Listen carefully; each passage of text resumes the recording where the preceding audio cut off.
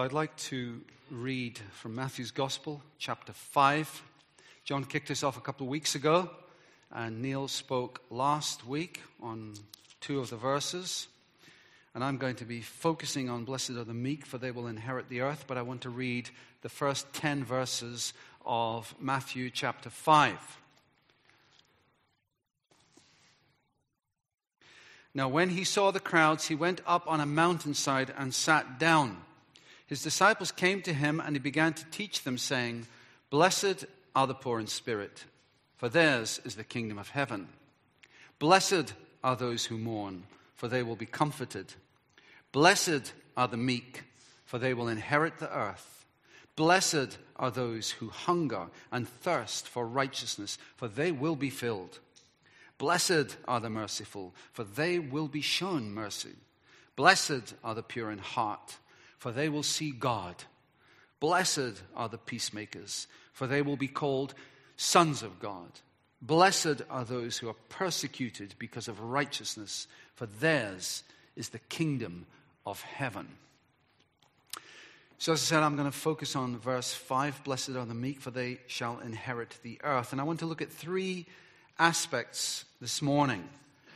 Firstly, what does it mean to be meek? Secondly, what does it mean to inherit the earth? And thirdly, how can we develop meekness? So what does it mean to be meek? What does it mean to inherit the earth? And how can we develop meekness? Now, I think it was this week, it might have been last week, on the BBC, they've started a new series. Well, it's not so new, but it's because they've had various series on before, called The Apprentice. And on it, I don't know if you've seen it. Anybody seen it? Yeah, okay. The Apprentice, the background to it is this, that Lord Alan Sugar wants to invest some money in a young adult who's got a good business plan. He wants to invest £250,000 in their business. I want to show you a video clip which does not quite show meekness that we're after. Let's have a look. If I was to describe myself in one sentence, it would be the best thing since sliced bread. Okay, so my game plan, if I get selected for The Apprentice, would be to totally out-infuse people. I would be so bouncy, so jumpy that they wouldn't even see me coming. I'd be running around closing deals, winning tasks, whilst they're still pulling each other's hair out and trying to decide what the company name is. That's how I beat them.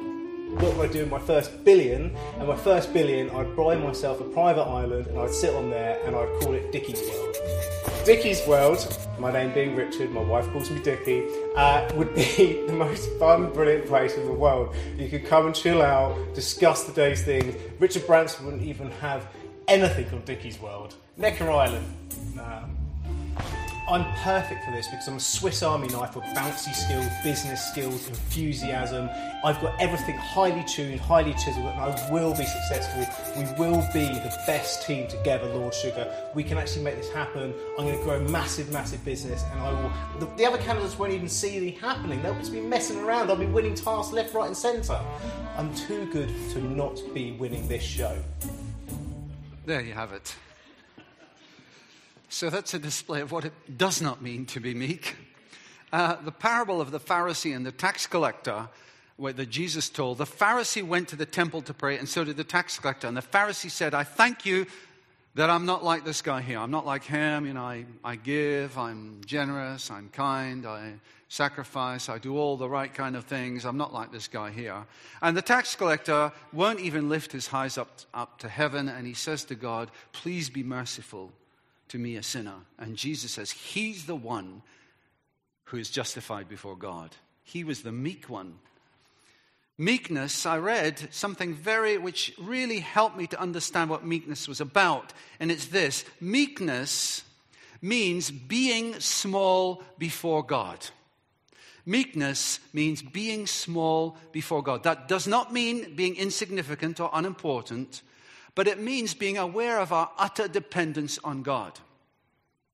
Every breath you breathe, every blink you blink, every thought you make, you're completely, and I am completely dependent on God. Every blessing that you have received in your life, whether it's your spouse, your children, your brothers, your sisters, your parents, the house you live in, the education you've had, the opportunities in life you may have had, the money you may also have given away, everything that you have that I have is a blessing from God. We're completely dependent on him. Meekness, being small before God. I don't know if any of you got up last month to see the supermoon. The supermoon was on the 28th of September. And it happened at 11 minutes past 3 in the morning. Anybody get up to see it? Well done. Yeah, fantastic. Well, I also planned to get up to see it. But I thought, I'm not sure I can get up at that time in the morning. But I'm interested in that kind of thing. So, in fact, I woke up suddenly at 2:30 in the morning. I was lying in bed and I thought, shall I get up to see it? And I thought, no, I'll just stay here and fall back asleep again. But as it happened, I couldn't get back to sleep, so I got up, got my dressing gown on, and out I went into the garden. And as I looked, it was a clear night sky, could see all the stars, and the moon was just beginning the eclipse. And then at 11 minutes past 3, it was completely in eclipse. And as I looked, I was reminded of what the psalmist said in Psalm 8, where he says, when I consider your heavens, the work of your fingers, the moon and the stars that you have made, what is man that you're mindful of him? And I thought, yeah, I'm actually quite small and God is big. So meekness, being small before God. It's not simply being easygoing. It's not weakness of personality or character. We see Jesus certainly didn't exhibit any of those. Nor does it simply mean a compromising person, peace at any price. That's not what it's about. It's not cowardly. It's not unable to face issues. It's strong and courageous. But meekness is often shown in our dealings with others. So, for example, Moses, who led the children of Israel out of Egypt, and he was described as the meekest person on earth at that time. And he had a brother called Aaron and a sister called Miriam. And one day they complained against Moses. Now, these people were significant people in the community of Israel. So they carried some weight in the things that they said. So this was a dangerous thing that was going on, them complaining against Moses. Paraphrasing, they said, are you the only person that God speaks to? Who do you think you are? Do you think he speaks to us as well? And Moses, being meek, he did not defend himself. He did not retaliate. He could easily have, but he didn't, because he was meek. But he entrusted himself to God. And then God came and God struck Miriam with leprosy. Moses could have stood and said, well, that serves you right. That's what you get for standing up to me. But he didn't. He prayed for her that she would be healed. And she was healed. Meekness is shown in our dealings with others. We forgive readily. We're humble, gentle, forgiving, patient, and contented. I think contentedness is quite a good measure of our meekness in a sense. I wonder, is there a contentedness in your life? Are you a grumbler or are you grateful? Sometimes we can be grateful even in the midst of difficult circumstances. And I ask myself the question this, as I've studied this, how far down the road of meekness am I? Now, what I should have done is given each of you a piece of paper with an assessment, a 360 review of how I'm doing. But one of the ways that I would assess my meekness is this. How do I drive my car? I don't know how you would assess your meekness. Maybe it's in another way, but that's how I would do it with mine. And I think, as I look at that, I think, well, there's certainly room for improvement. Meekness involves a looking out for others, not being self-centered. Doesn't mean being a doormat, but it means having a trust in the Lord even when things are not going the way I would like them to. It's not passive inactivity either or resignation. If you have the chance to improve your lot, then take it. I certainly have. When job opportunities have come up where I could get a promotion, I've gone for it sometimes. Haven't always got it, but so meekness is not a kind of passivity. I'm just a kind of timid, passive kind of person. No, it's not. We don't see that in Christ's life at all. So meekness is being small before God, seeing how great he is and how small we are. We're not insignificant to him. We're very important to him. But still, he is great and we are small. And it's a good starting point. Another thing I read was this, that meekness is power under control. Meekness is power under control. In the new James Bond film, which is due to come out next month, I'm not on commission for this, by the way, he's going to be driving an Aston Martin DB10, which does 0 to 60 in 3 seconds, with a top speed of 200 miles an hour. And they've invested in this because they want to do a thrilling car chase through the streets of Rome. In case you're thinking of getting one of these cars, it's going to cost over 300,000 K, all right? And by the way, they've only made 10, especially for the film, so. But one of the ways they measure the power of even that car is they measure it in horsepower. 500 horsepower, apparently that car has. But meekness is power under control. A horse is a powerful animal. With one kick of its hoof, it could knock you down and kill you. Power under control. I just want to show you a little snippet of another video of power under control.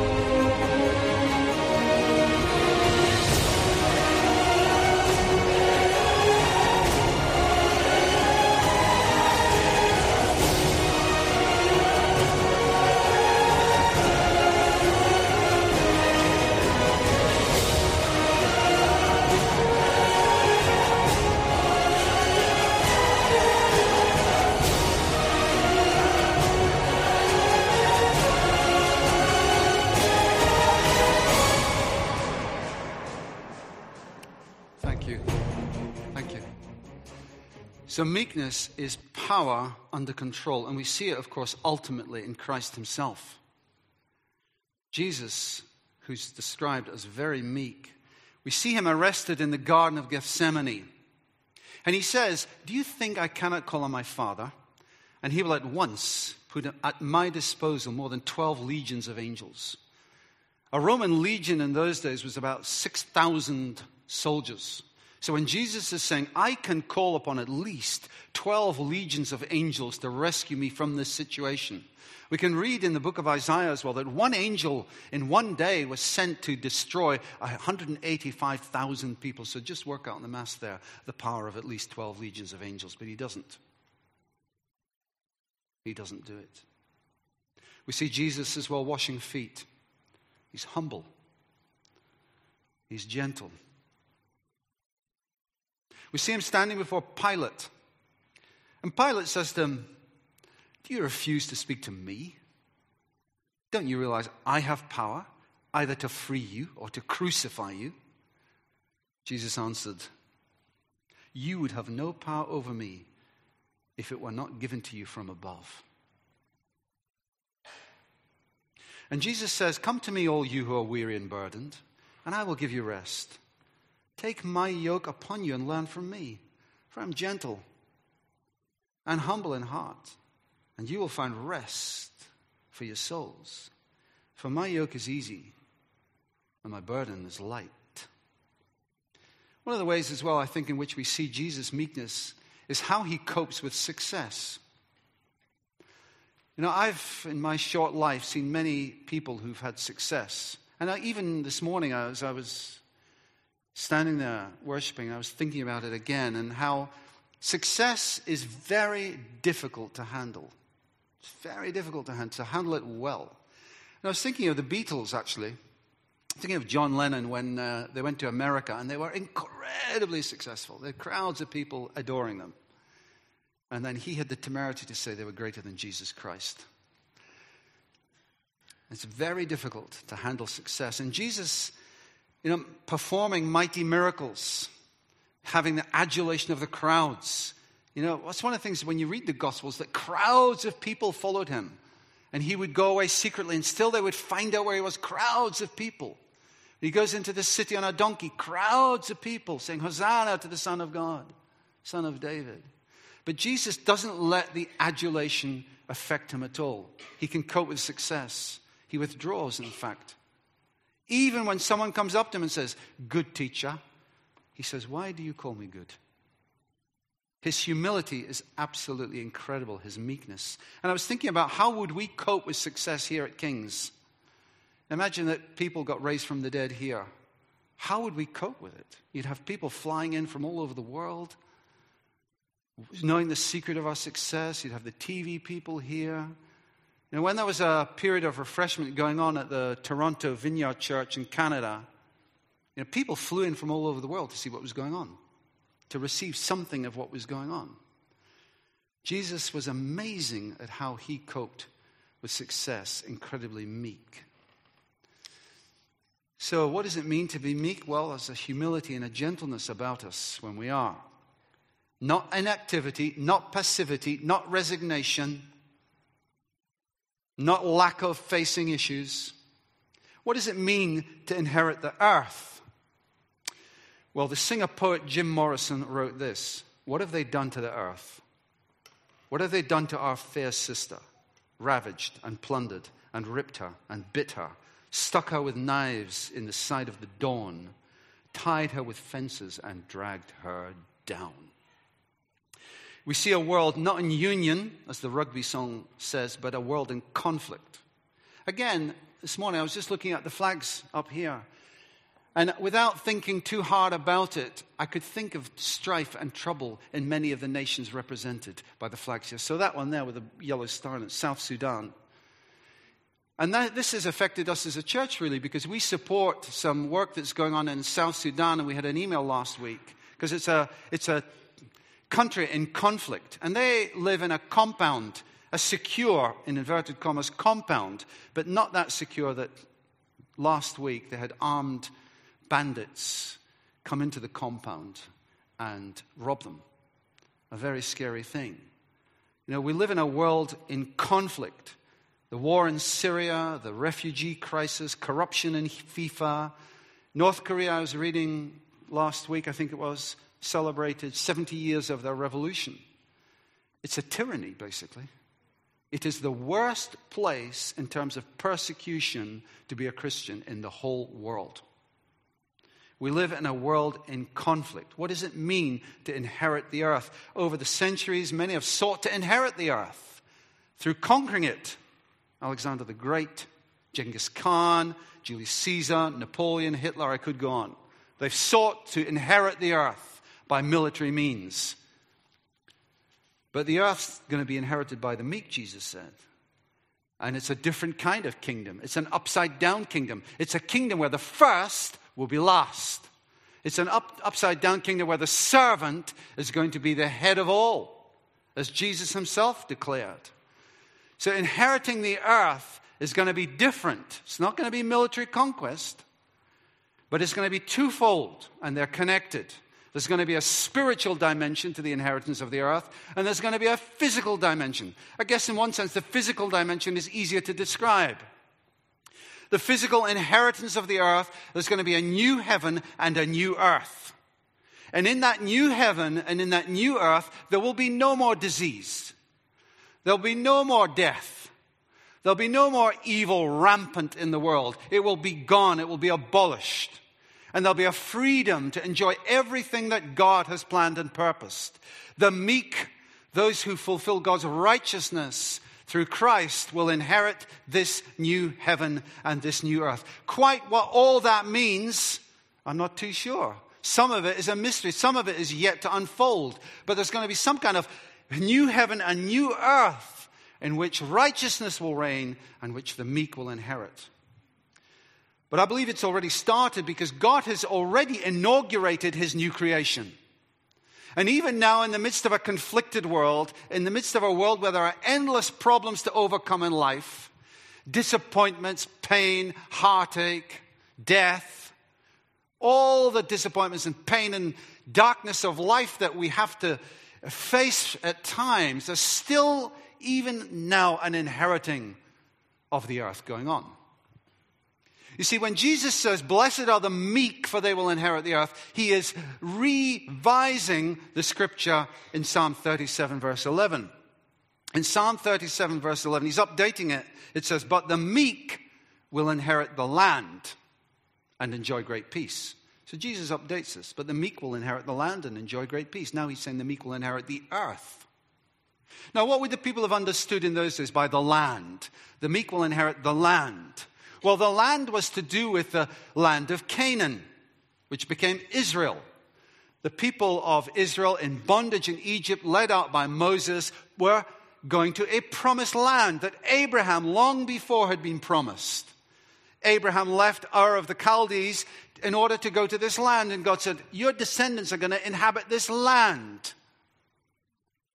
And so the children of Israel eventually went to the land, and the land was to be a land flowing with milk and honey, but God had greater purposes for them through the land.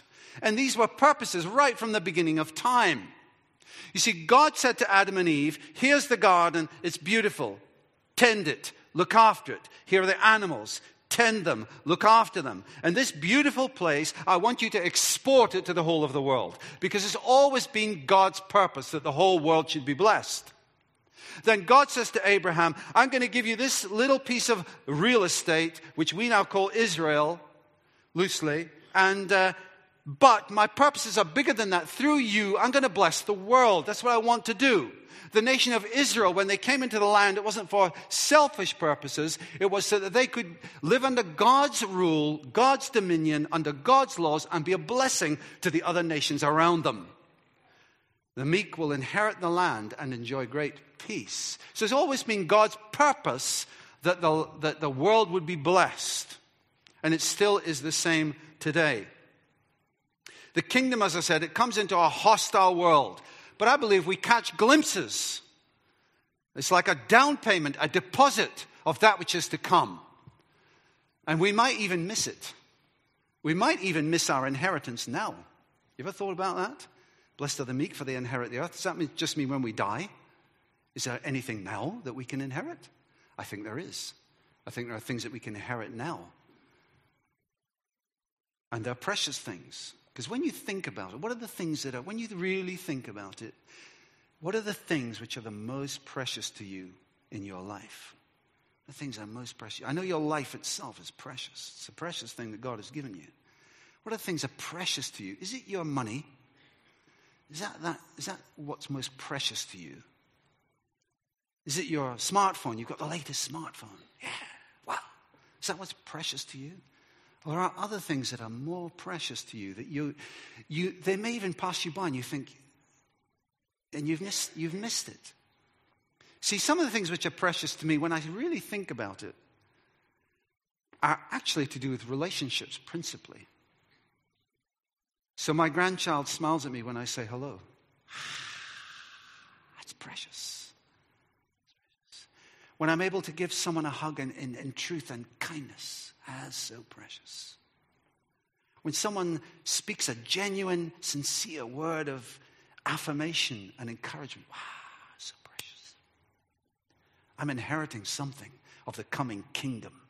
Because in the coming kingdom, it's going to be magnified even more than it is now. You know, I don't particularly like November, I have to say. Because, you know why? It gets darker. You know, clocks are, what they're doing, is it? Next week, going back? Clocks are going back an hour, which means it will get darker an hour earlier, doesn't it? You know, so by the time I leave work, it's dark. I don't like them. And it gets cold. And it gets damp. Am I the only one who feels that? Or do you feel that, maybe? Yeah. However, the autumn is beautiful, isn't it? This kind of period is just so beautiful. You go down for a walk in the Hughenden Park, or, you know, and the trees are just changing colors and the conkers are just falling down on the ground. It's very beautiful, very precious. To me, that's an aspect of inheriting the earth. It's not that I own it, it belongs to me. That's not what it's about. But it's about inheriting what God has made. But not for selfish purposes, so I can get rich from all these things. No. God wants to bless you. God wants to bless me so that we can be a blessing to others as well. See, it's always been God's purpose that the earth will be filled with the glory of the Lord as the waters cover the sea. And it's begun. It's begun in you and me. Isn't it amazing to think that God wants to reveal his glory through you and me? You see, what is the point? What is the point of Jesus declaring the Beatitudes? Blessed are the meek, for they shall inherit. Blessed are those who mourn, for they will be comforted. Blessed are you when men persecute you. What is the point of all that? Rejoice when you're persecuted. Is it he wants to set a very high moral standard for us to live by that we can't attain? Is that why he said that? Is it simply so that we'll live a good moral life at a very high level? Is that why he said those things? I think it's profounder than that even. I think what it is that when the Beatitudes are lived, because there's only one person so far who's been able to live them perfectly, and that's Christ himself. When the Beatitudes are lived, what happens is this: it's the whole character and the nature of God himself is revealed. And Paul writes in the book of Romans, he writes this: the whole creation is waiting with eager longing for the children of God to be revealed. Isn't that remarkable? The whole creation. I mean, you think about the animals, the fish. I don't know how the fish can be looking forward to the revealing of the children of God. But when it says the whole creation, it means the whole creation. The moon, the stars, the planets, the quasars, the black holes, the people, the grass, the worms, the snails, the lions, the tigers. I don't know. The whole creation is waiting with eager expectation, let alone in the spiritual realm. The angels waiting with eager expectation for the children of God to be revealed. This is God's purpose in the Beatitudes.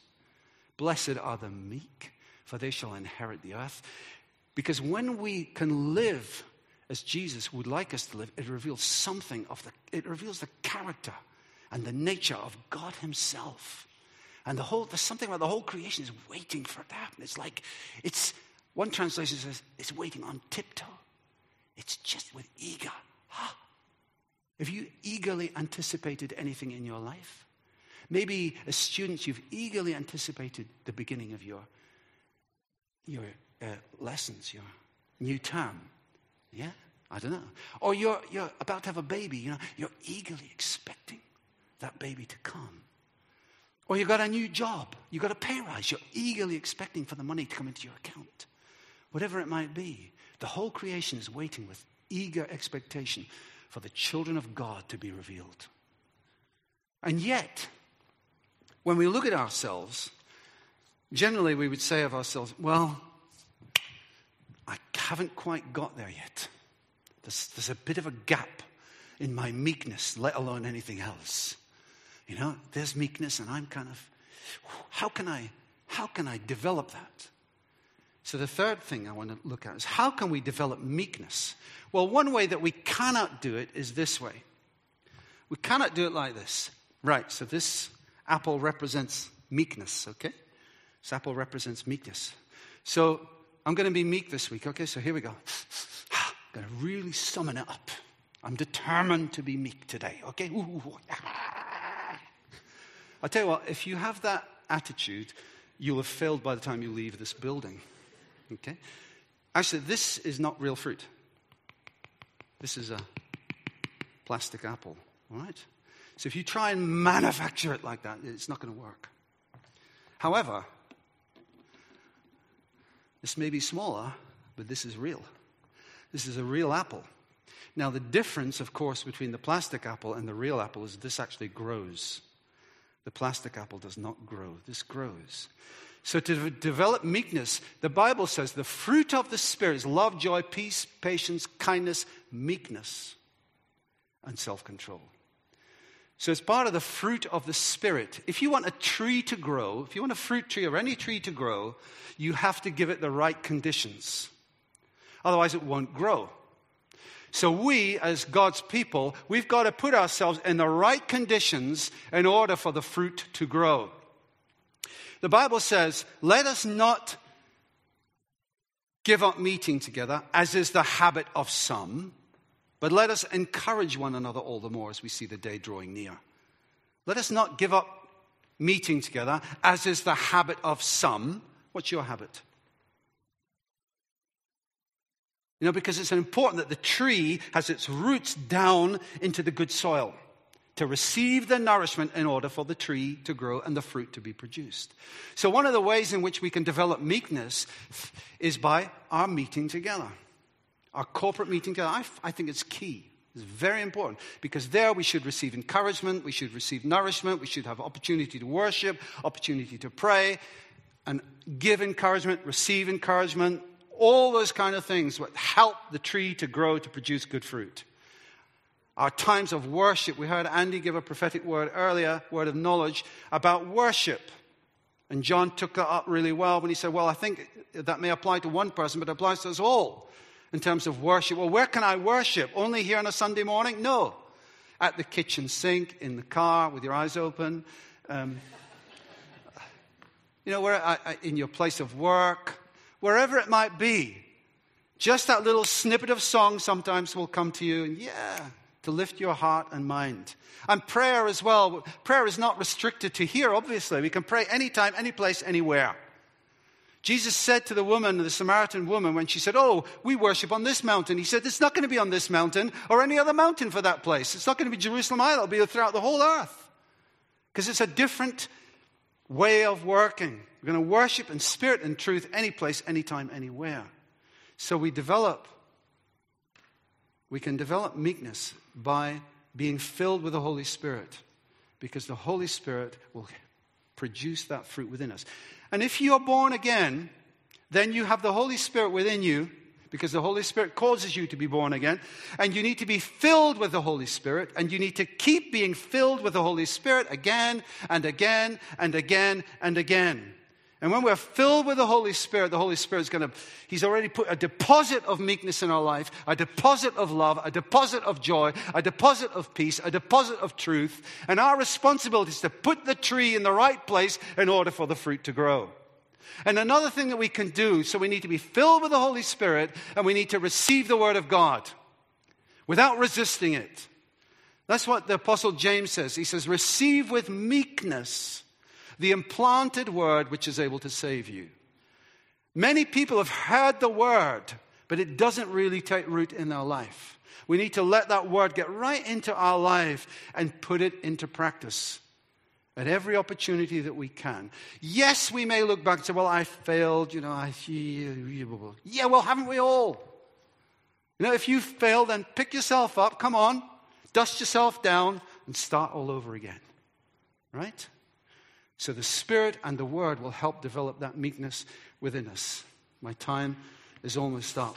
So, to sum up, what does it mean to be meek? There's a gentleness. There's a humility about us. Not braggadocio. But meekness does not mean you're wishy-washy. We don't see that in Jesus. He was well able to face issues, and tough ones. And not beat around the bush at times when you had to speak to people. But there's a humility and a gentleness and a patience about us. And what does it mean to be meek? What does it mean to inherit the earth? There's an aspect of which it's happening now. Let's not miss it. In the good things that the Lord does, in the good experiences that He gives us, catch a glimpse of that which is to come. It's going to come in its fullness. And we're to be a blessing here now. And one day, all the evil will be removed from the earth. And how can we develop meekness? Get the tree in the right soil. Give it the right nourishment, and then the fruit will grow. We won't have to summon it all up by gritting our teeth. That won't work. Amen? Let's just pray. Let's just pray and ask the Lord to help us here, because I'm sure we're sitting here and we're feeling a bit inadequate at times. Just reach out your hands if you would like to, and as I pray, I'm going to ask the Lord to fill us afresh with His Spirit. Father, we thank You. You are the one who has begun a good work within us. Wow. You have already planted meekness in us. That's amazing. It doesn't happen naturally. It happens by Your Spirit. And we thank You that You have. We thank You that Your purpose includes us. It's amazing. And thank You, Lord, that You want Your glory to be seen on planet Earth, both now and obviously when You come. And You want it through us. It's amazing. Amazing, Lord. So I pray in Jesus' mighty name, we pray together, Father, that You would fill us afresh with the Holy Spirit. Father, we ask that You would help us to yield to Your word, Father. Not to resist, but to receive it with meekness, Father, because You want to do us good. So, Father, we again place ourselves in your hands right now. And we say, Father, help us in this. Empower us in this as we want to be a blessing to others. And we ask for this in Jesus' mighty name. Amen.